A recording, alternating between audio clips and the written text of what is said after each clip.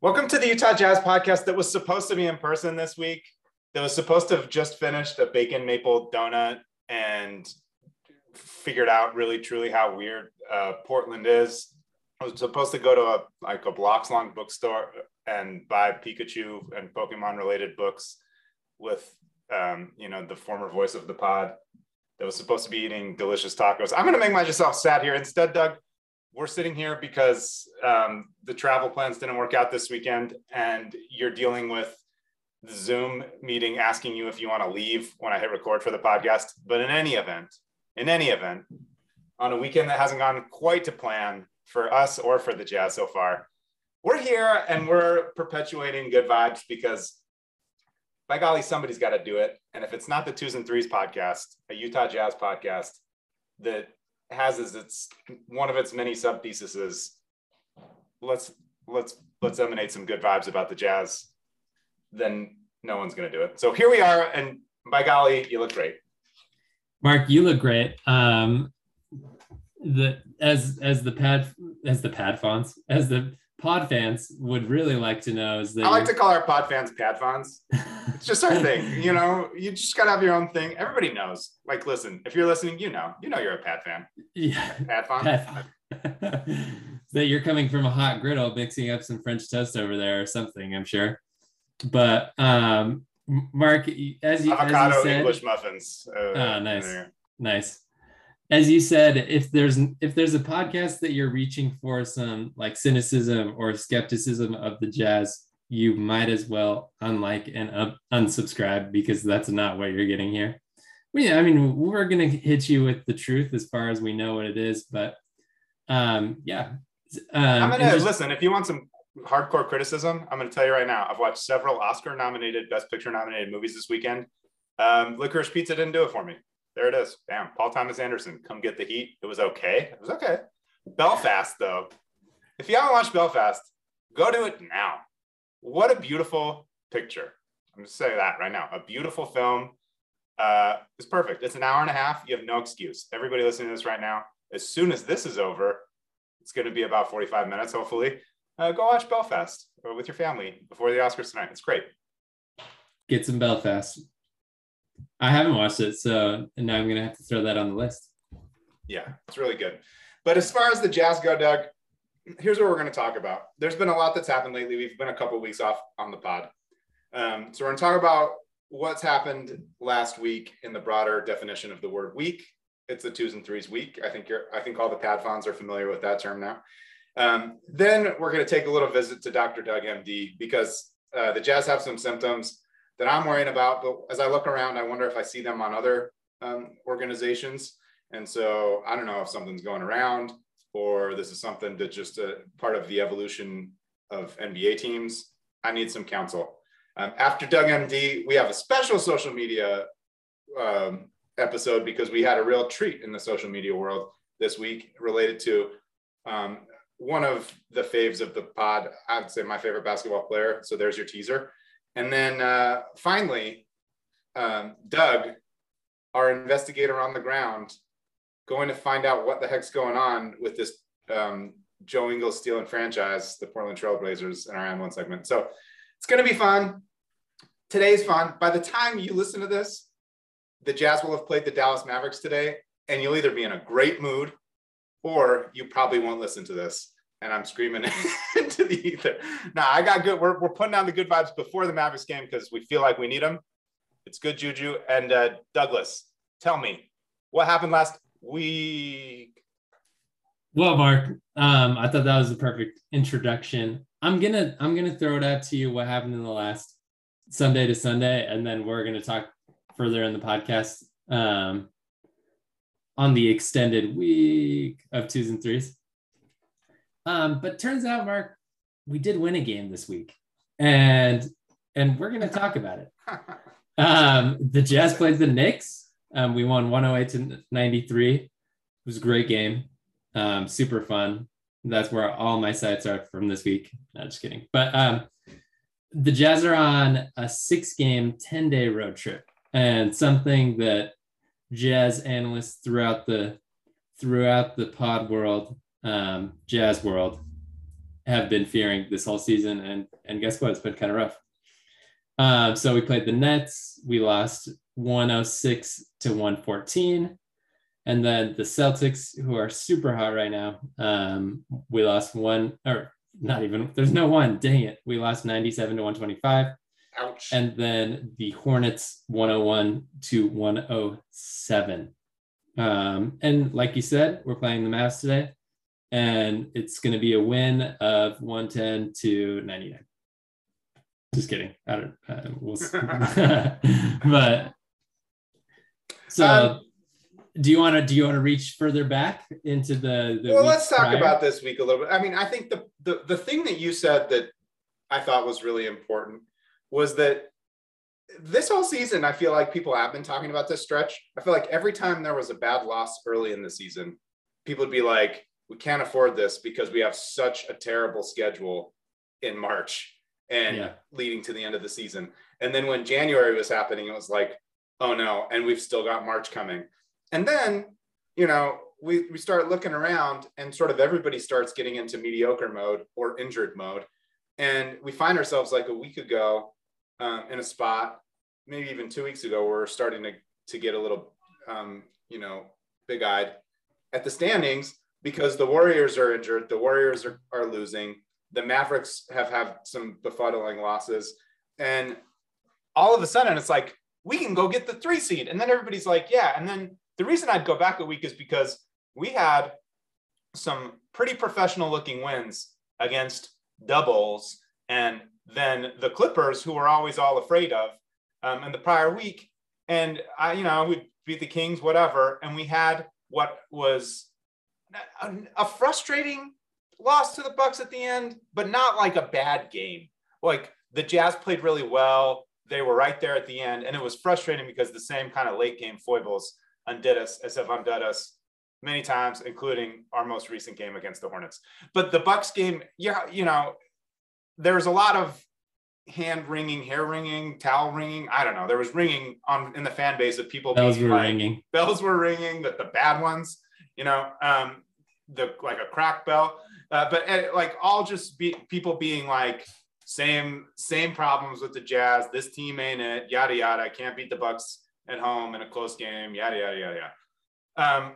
But all that, you're looking around and you're thinking, hey, you start doing math and the numbers, and like Golden State's going to lose all these games. We have the tiebreaker versus the Mavericks. If we can just get this win, we're going to be in the 3 seed. And then we kind of forgot that this was like the hardest stretch of the schedule, and some of these wins were going to be hard to come by. That said, Doug, the Nets game, what a bummer. I mean, first half looked pretty good. It's a back-to-back coming off of the Knicks game, played well against the Knicks. The Knicks game was great. Actually, we just kind of put the foot down and stomped them. Donovan Mitchell was spectacular. First half against the Nets, it looked like that was maybe going to be a carryover. This is my quick synopsis of all of them. This is cool. Now I'm just talking so much. Yeah, throw them all in. The second half against the Nets just sucked. And Kevin Durant was awesome. And it felt like, oh, that team's in another kind of tier. Kind of felt like that. Jazz back-to-back, there's context, whatever. All right, let's roll into the Celtics. Celtics are the hottest team in the NBA. Celtics are the favorite to win the championship on like 538 and all these websites. Oh, they're by like a country mile too. Like it was so weird because they were like 500 at one point this season, like pretty far into the season. And since then, something's clicked. Their coach, is it Emi Udoka? I forget his name. He is probably going to be coach of the year or one of them. Yeah, I'm looking right now, Doug, on 538. The Celtics' chance of making the finals is 48%. The next highest is the Suns with 38%. Their chance of winning the finals is 32%. I mean, so, obviously that's just an algorithm-based thing, but they've been playing in such a way, measuring their individual players' performance, et cetera, however they do it, but they are actually the favorite in this metric that has had the Suns all year. So that's all fine. But to me, I was like, man, it just feels like and I know we're not Brad Stevens era. I just butchered the new coach's name, but it's sort of Brad Stevens era as the general manager, and the kind of Jazz Quinn Snyder, Brad Stevens, kind of parallel paths. They draft Marcus Smart, we draft Dante Exum, yada, yada, those years. It feels like we get big wins against the Boston Celtics late in the season every year. I'm not even going to go back and do the numbers. I just have them in my memory. And like, I'm like, let's go get this one. And then Doug, it's a 4:30 start. It's a Friday. It was a Friday, right? Because we were calling upon Portland. Like before I even knew it, it was 30 minutes into the game because I had work stuff and the game was over. And the game was over. And just to get thoroughly stomped like that, nobody's going to feel good about that. That's not a good feeling at all. So then we come back to the Hornets and it's like, if there's one thing this Jazz team has done, it actually does bounce back from losses. There's too many. We have not had a lot of losing streaks other than when the team's been injured. And then first half against the Hornets, I'm feeling pretty good. The bench comes in. We kind of get destroyed when we don't have a center in the game again, as we have all season long. But we make a run in the third quarter. We're there. We get down to the fourth quarter. Donovan's really good. It was a very up and down game for Rudy Gobert, mostly down on offense. He makes a couple just really regrettable plays towards the end, and Donovan misses a bunny layup. And once again, close game versus the Hornets. And the Hornets are fine. They're not a bad team. Like in isolation, at the end of a long road trip, almost all this slog against the good teams. Is it the worst loss in the history of the world? No. But you really thought they had that one, could have had that one, should have had that one. And it was in a spot where our two best players could have made plays to win the game, and they didn't do it. And that's where we sit today. Yeah, honestly, I thought that was the pretty great recap of it all. One correction, the Celtics game was on Wednesday, Hornets Friday. But I don't know. I have some takeaways from the week as well. I thought it was nice in the Knicks game. The Jazz went on a 14-2 run. It was in the fourth, and it was one of those where we actually closed out the fourth quarter when the other team had gone on a run. The Nets game, something interesting that David Locke said pregame in his podcast was that the Nets like plus minus is actually it's like a ton better when it's just Kevin Durant. Like no James Harden, no Kyrie Irving, no Joe Harris, any of their like key players. When it's just Kevin Durant, they win, and they win big, which I thought was really interesting. And the Celtics, man, I don't know if they've ever missed a three. Something that to go off of the whole week, like you said in the Hornets game, where the Jazz really missed their center minutes. In my recap was, I think like we play better when we have center help. And guess what, Mark? Breaking news here on the podcast: the Jazz just signed Greg Monroe to a 10-day. Did you see that? Oh, no, I did not see that. Literally right now, get on Twitter. We just signed Greg Monroe. Whoa! I mean, look, Doug. Greg Monroe has not been on an NBA roster in a while, so like I don't want to get too excited about this. But do you know what we kind of need? A center who can score a little bit. I don't know, for 5 minutes. Oh, that's interesting. I mean, you could have said a lot of names that wouldn't have gotten me much, but I have like this just small belief in Greg Monroe ever from watching him as a rookie, where I thought like, oh, he's got a pretty complete offensive package. Listen, Greg Monroe is slow as molasses and not a modern NBA center by any stretch. That's kind of interesting. I honestly saw that and I was like, I think he's a pretty good fit. When I remember you say his rookie year, I remember when he was in college at Georgetown, he was like this great, like almost like Patrick Ewing-esque. I mean, obviously at Georgetown, going to pull those comps, but I've always had this weird thing for Greg Monroe. And also shout out to my guy, Hashim Thabit, who was on UConn at that time, but Greg Monroe's got a little bit longer. Greg Monroe has played for the Raptors this season. So he was on a roster spot early February. So I honestly, because I wrote this down yesterday when I was doing some pod prep, but I was like, we need Hassan. Doke's injured. We need Bojan. Like, really, my recap of the week, because we're going to look into other teams around the Jazz also doing weird things.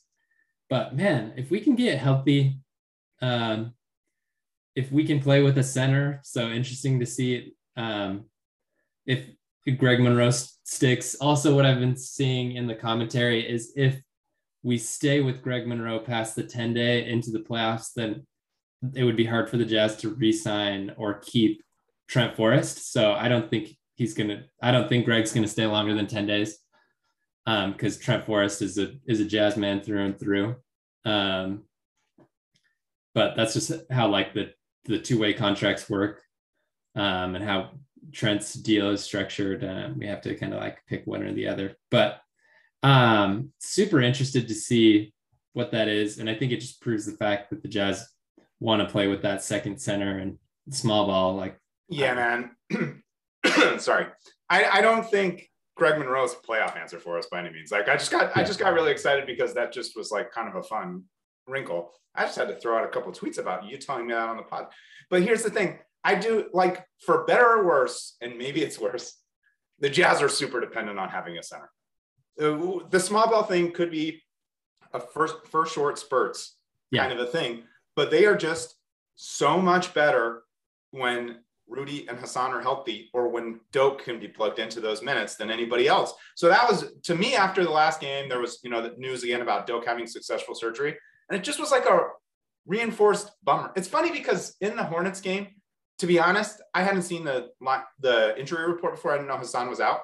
And when the second wave of lineup came in, I was kind of like, oh, this is kind of cool. Like these are kind of funky lineups that Quinn's playing around with. And then after like a minute, I was like, oh, Hassan's not playing. Oh no, and that's basically how it went. I mean, we're up 14-9 or 14-6 or whatever early. He does that early. It makes me, when we don't have that, the early Rudy sub makes you just feel queasy. And then he brings him back in for the bridge between the first and the second quarter. So anyways, just a big body to throw out there. I like, because I think we need it.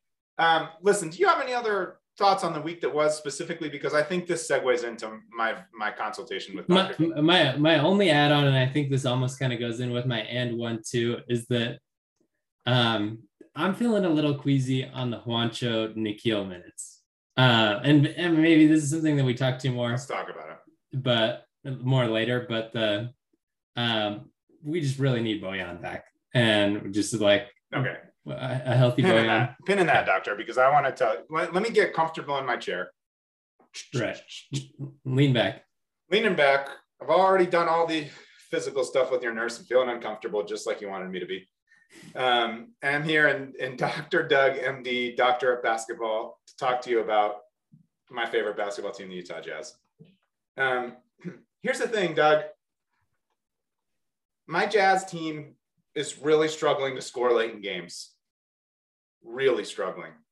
My Jazz team has this, it's like there's like this narrative around it. It's almost like a surface rash, but sometimes in the right light, I'm like, is that even there? Does that even matter that much anymore? That people are like, you can't guard on the perimeter. You can't play against small ball teams. Your defense gets exposed late in games. What I'm kind of wondering is if my root cause underneath is that I can't score late in games, because that's what I'm watching more. There's a lot of people that are telling me that, hey, according to my body mass index, according to my height and weight, according to my age profile, I shouldn't be worried about prostate health at this age. But I'm like, I know what my family history is, yada, yada. And I'm wondering, Doug, even though I've got the number one offense in the NBA, is my offense destined to kill me in the playoffs? And the one context about this team that I want you to tell me if I'm like way off on is, I'm looking at the Jazz last 10 games, or however many games. We were just talking about them. We'll go back. We had a win versus we had a bummer loss versus the Spurs. That's further back than I want to even go. We beat the Kings. We had that close loss to the Bucks. That Kings game was the last time I've seen Bojan Bogdanovic play basketball. We lose to the Bucks. We have an awesome win versus the Bulls, awesome win versus the Clippers. We have all this terrible stuff. We can't score at the end of the games. I kind of think Bogey is our third most important player at this point, all due respect to Mike Conley. Also in there, we lose Daniel House.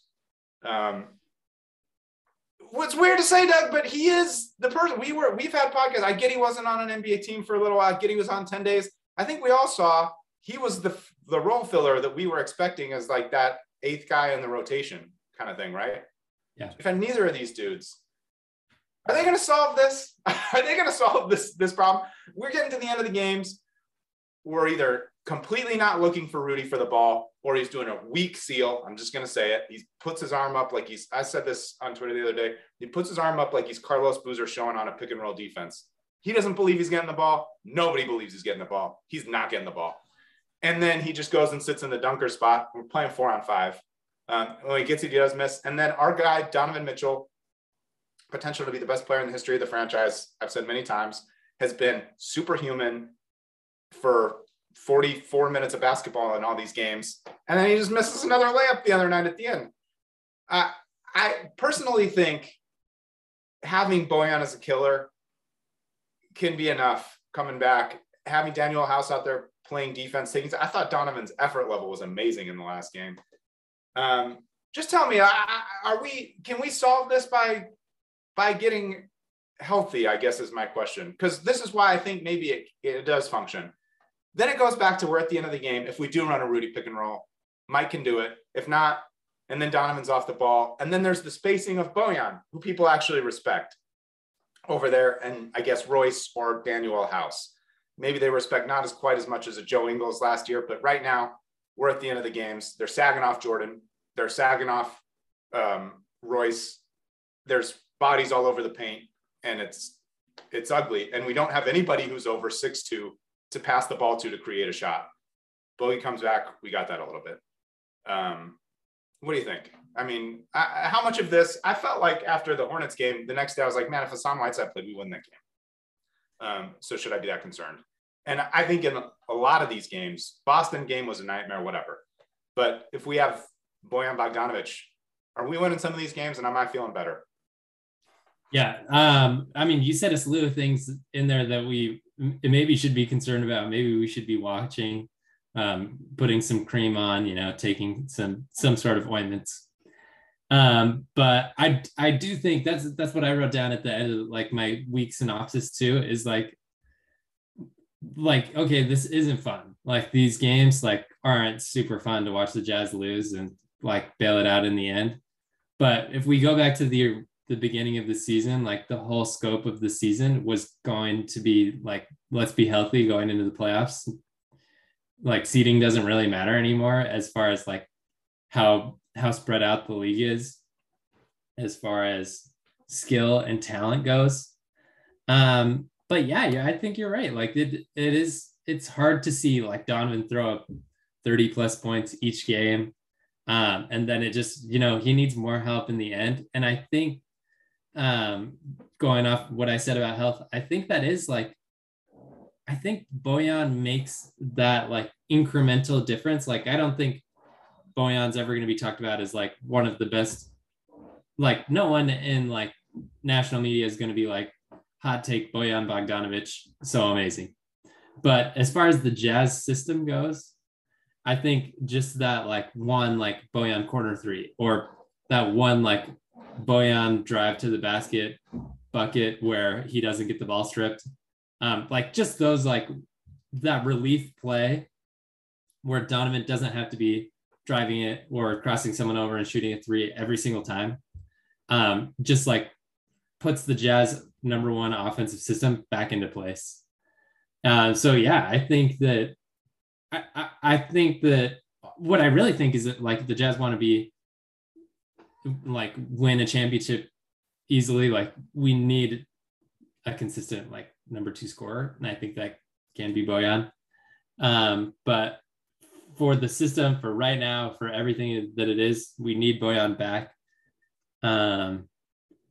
Because like I said earlier, like Juancho, Nickeil, no Joe Ingles, just not cutting it. And like there's like spurts where it's great, spurts where it's really bad. So my hope is like I'm looking at the end of the season, and in a David Locke podcast, here I am quoting him twice. He said that the Jazz number one goal ending the season is not to get in the play-in.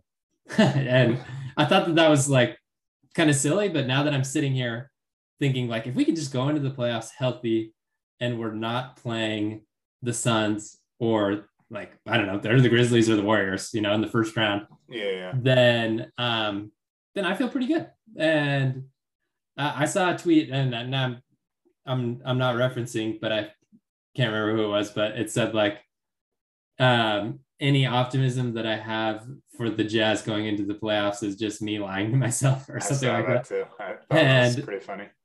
And I laughed, but I also kind of, I don't know, you know. Right. But no, because here's the thing. I've tried this season. This season, I begrudge no one for their frustrations.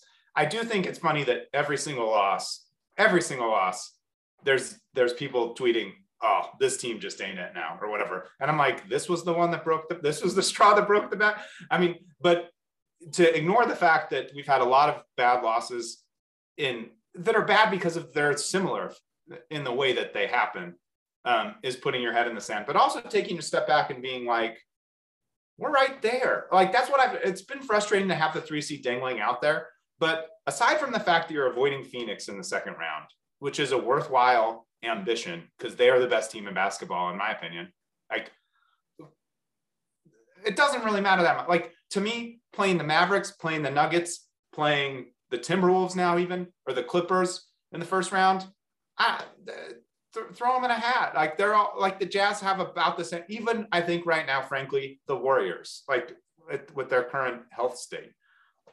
I put those teams all in the same bag, and I'd rather play the Grizzlies in the second round, but let's frankly worry about that when we get there. I think, like, you got to play Phoenix sometime. And like, I know people say try to avoid playing Phoenix and the Warriors in the playoffs. I'm not so confident that the Warriors make the third round right now anyways. The whole thing is such a grab bag mess. So this is the thing that I think, like, I think you hit the nail on the head. I thought if we had this podcast last week, I would have said, Juancho, what a great pickup. Nickeil Alexander-Walker, he's doing pretty good. And I don't know, maybe Nickeil should have played more this week in some of these games, but he did struggle pretty bad in a couple where he did. And Juancho, the thing that I like is he was a willing shooter, and he's a cutter, and he's playing hard on defense, and he's just big. So he replaces the size that we kind of lose without Bogey, and he's a better rebounder. But the Steve Jones Jr., do you ever watch his threads? He's the one that does the film breakdown. With like, he did a really good one talking about the differences between last year and this year. And one of it is just that teams don't respect the 3-point line the same way that they did last year versus the Jazz. And some of that's not having George Niang, and some of that is not having Joe Ingles, who wasn't shooting well this year. And that's just made more with Bogey out. But if at the end of the game, Mike, Bogey, and Royce are out there, I mean, Royce is going to get the shots, and then we need Royce to be confident. He's a 40% 3-point shooter a little bit, but it's just different. And we can just get it to Bogey, and he can back down and do some stuff too. So yeah, this is the last part, Doug, that I just want to see, because when I look at symptoms of other teams, I'm looking at the Dallas Mavericks. Their last game, they got run by the Timberwolves. 3 games ago, they lost to the Hornets too. 4 games, the game before that, they lost to the Sixers, who are a contender by a lot. And then their last loss before that, about 10 games ago, was to the New York Knickerbockers by 30 points in a game that they were never close. So, you know, whatever we have, do they have too? That's a team that people will talk about like being more of a contender.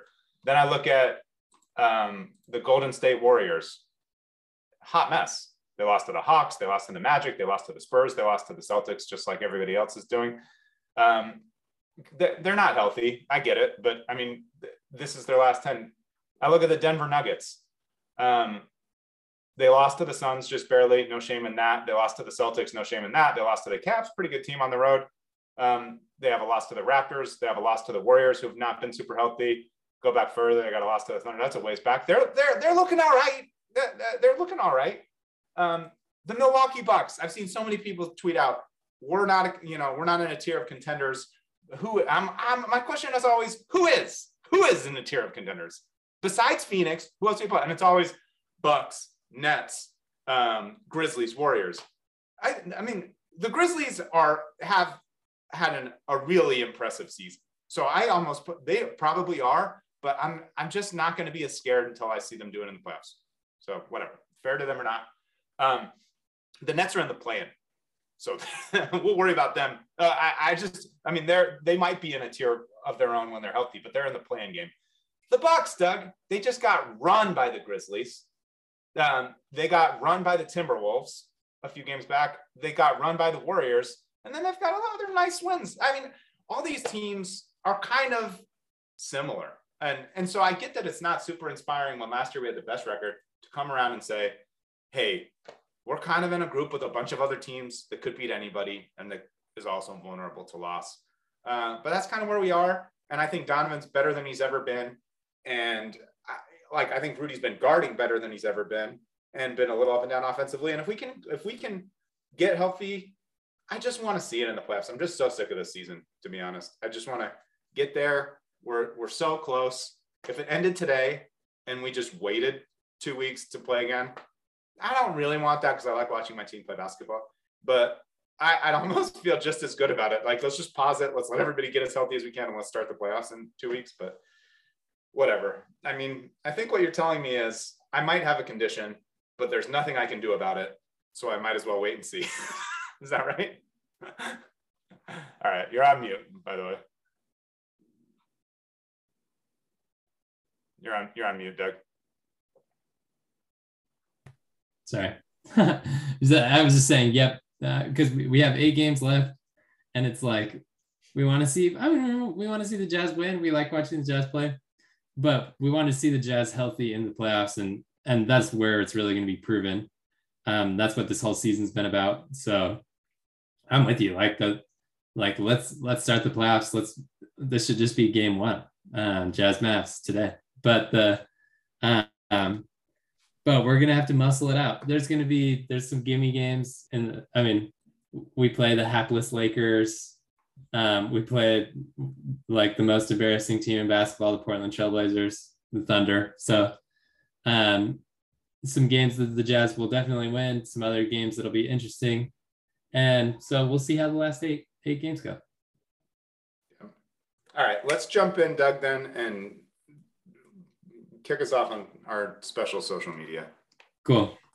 Well, welcome to the social media segment. We're glad that you've made it this far on a Sunday or a Monday. You're probably listening on a Monday after a big Jazz win. But so this week there was, and it was while the Jazz were in New York, I'm guessing. There was an interview with Rudy Gobert and Taylor Rooks of Bleacher Report. And she's actually interviewed Rudy a couple times, but this one was like an hour-long segment talking with Rudy, kind of inviting the fans more into the life of Rudy, who Rudy is, his thoughts on the Jazz, his thoughts on himself, and his narrative in the league. And I just thought it was really fun. It was a full hour. I watched it in 2 segments, 2, half-hour snippets. And I don't know how anyone could watch it and not like Rudy Gobert. So there's my intro. I've got some points that I think were really interesting. But yeah, let's hash it out quick Rudy social. Let me just say that one thing, just because that's kind of always been my thing. I get why people sometimes aren't annoyed by Rudy, or they see him or whatever. Like I don't agree with it, but I get it. Sometimes you see his small interactions, or sometimes you hear him in an interview and he seems like he cares about his perception or his appearance or whatever. One of the things I love the most about him is that when you like hearing him speak in long segments, he had a long podcast with Zach Lowe a couple of years ago too that I follow is the same. He's so self-reflective. He's very self-aware. He's introspective. And I just like him. I just like him from that. And this was definitely one of those. Yeah, for sure. Something that I thought that was really interesting, and just the way that he answered all of his questions, is that like, and this is us giving a synopsis. So like, sit down, pause the podcast, and go spend an hour with Rudy and Bleacher Report. But he's always team first, and everything that he talks through. Like Taylor Rooks asked him multiple questions on like himself, on the team, on their chances, and he's always putting the team first, and kind of pulling everybody up. He talked a lot about how like he feels like the social media narrative around him, like the exciting things that get the most clicks are usually like him getting dunked on or him getting crossed over, and that like social media in general like doesn't portray him well and get like a positive narrative of him, which is why like he'll go and win or defensive player of the year, and people are like, why this guy? And I thought that was really interesting. I think that it's totally true. It's just like a microcosm of why you shouldn't just go off of social media. But the big thing was like she talked with him about Draymond Green and how like Draymond Green says stuff, and something that I liked is that he says he feels respected when people talk down about him because he wouldn't be talked about if he wasn't a great player, and that he has nothing bad to say about Draymond, and that he doesn't want to disrespect anybody in the league. So I don't know, it was just super classy. And I think it's, I don't know, it was super fun. Yeah, he was just likable. And do you know, I kind of like that they didn't talk about Donovan Mitchell and like that whole thing at all too. I mean, I get that sometimes I want to hear them talk about it, but I liked him talking.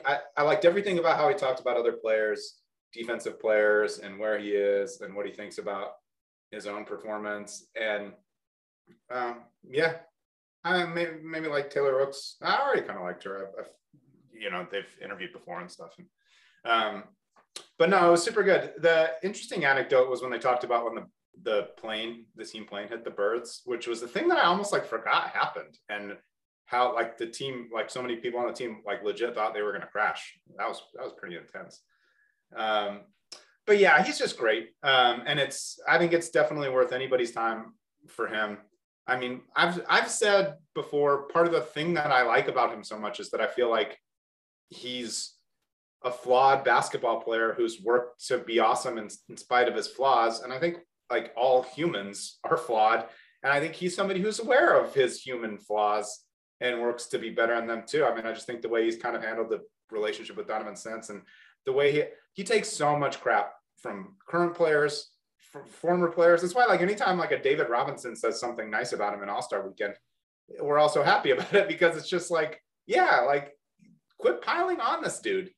But I think he comes across great in there, and I just root for him. Obviously, he has got some incredible genetic advantage too. He is massive, and he is agile, and he's an incredible natural athlete. But he's got like some apparent flaws in his game that he works hard. And it's even like this week, like I used to just want him to succeed so much, I'd have a hard time admitting when he didn't play well. And I think that's not fair to him either. I think this week he just wasn't good enough on offense in a couple of those games. And so I feel okay saying that. But that doesn't mean that I'm not like, don't think he can be. And I'm not rooting for him to be. And I'm not going to also ignore the fact that he's guarding two guys at all times, or all five guys. I mean, the way he talks about defense in there is pretty cool. And people should listen to it. Yeah. Also at the end, he compares the Jazz season to the Bucks last year, and something that a lot of people have done. So I kind of looked into the numbers. Last year, the Bucks, obviously they won the championship. So they went into the playoffs as the 3 seed, and they were 46-26, kind of similar to the Jazz. There were less games last season. And the Bucks, I just wanted to look and see, just like the Bucks had a 5-game losing streak last year. At one point, they had multiple 3-game losing streaks, something that the Jazz are on right now. But they did finish, and not that like we have to be by the book what the Bucks did last year, but they did finish last year on an 8-2 run. So the Jazz have 8 more games. If they win all 8 of those games, it would be identical there to the Bucks. There we go. They'd probably get the 3 seed. So that's true. So yeah, I thought that was interesting. The Rudy thing was fun. There's like I have friends here in my program that follow the NBA and just get like the regular national narrative on Rudy, and I'm like, it is like my goal to like every positive media stuff on Rudy Gobert I send to them, because it's just like he's just like, I put him in the same class as Giannis. Like we really got to know Giannis last year in the finals, like I feel like the world did. They're just like good dudes. Like they're just like, they try hard. They're good for the league. And they're doing their best. So yeah, it was super fun. Yeah. Go listen to it. Yeah. And just last thing on that, and then let's do your end one. But people were bagging on Giannis last year before this happened too. He can't do it in the playoffs. The Bucks can't do it. Here's the thing. I know there are people in Jazz world who roll their eyes at Bucks comparisons. And they're like, well, we're not the Bucks. Well, here's the thing. We either are, or we're the Hawks from the, 8 years ago or whatever, 5 years ago. Like, we'll see. The playoffs will determine. Like, the Bucks aren't the only team that was like that. The Dirk Mavericks were similar to that. I mean, there's been plenty of teams that are on the fringe, don't quite do it in the playoffs, and then break through. And then there are plenty of history is littered with ones that don't. And we're either going to be one or the other. And the point of the Bucks comparison to me is that when people say we're just not a contender now, it's like, well, then the Bucks by definition were not a contender at this time last year in your book, but they won. So do with that what you will. The Rudy thing's awesome. Thanks for bringing it up. Lovely synopsis, and tell us all about Doug Portlandia. So Mark, I'm going to give you, so everyone, I saw a couple tweets that were like, gonna have to blow up the Jazz, gonna have to start all over or whatever. I'm gonna tell you what it's like when a team gets blown up, Mark. It's terrible. It's ugly. I went to a Trailblazers game, and you know why? I like, we're just gonna break down my finances here, Mark. I'm in graduate school. I've got no money.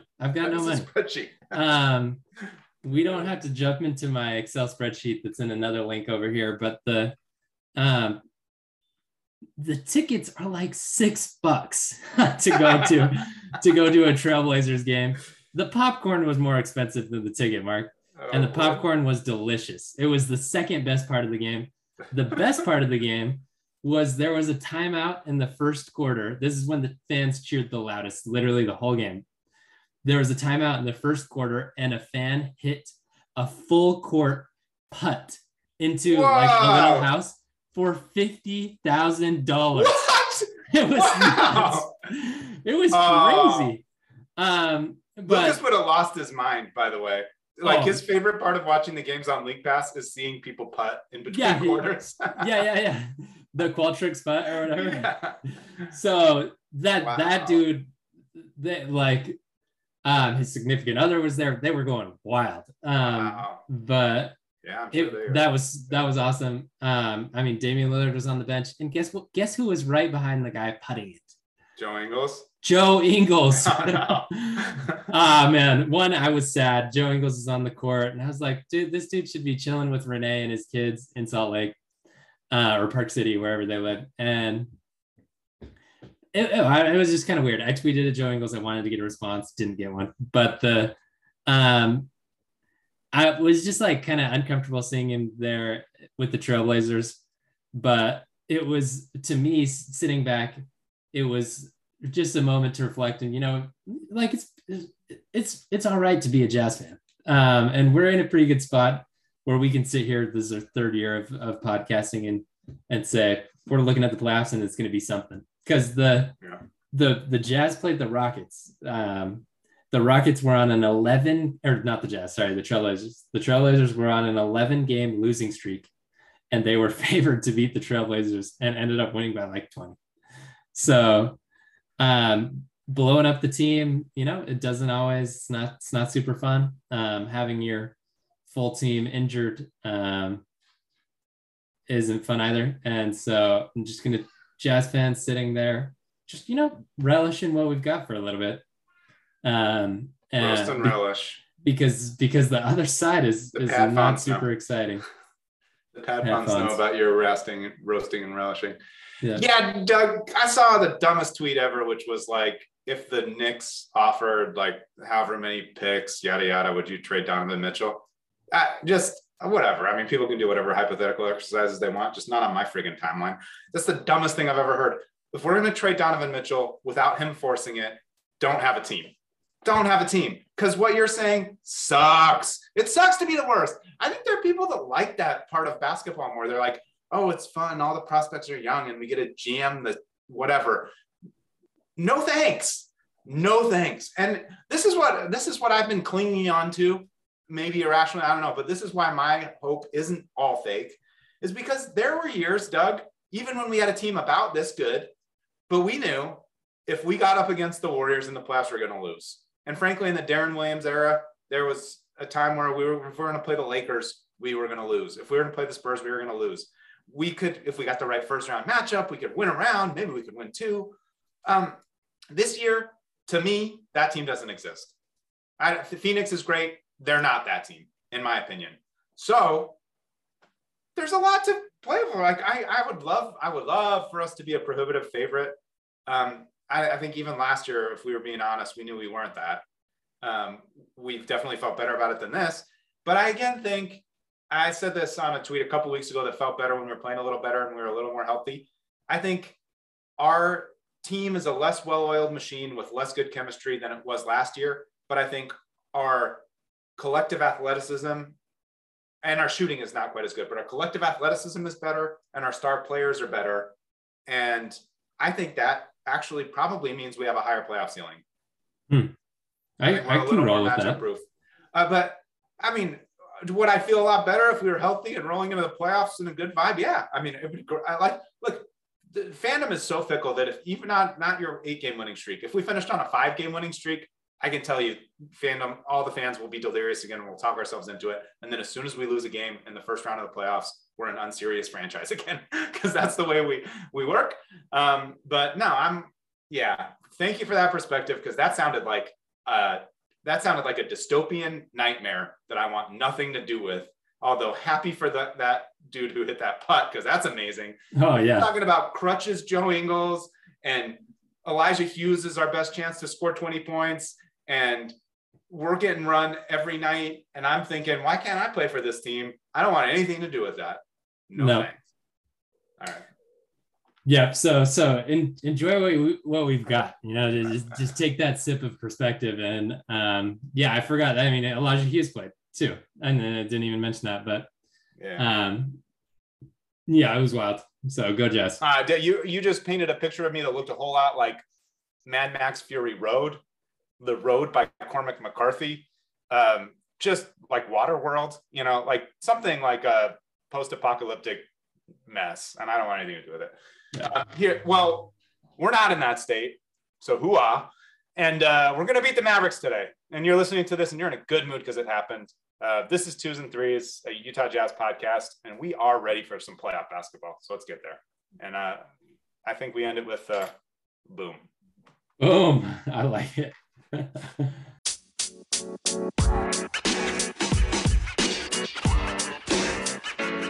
know, man.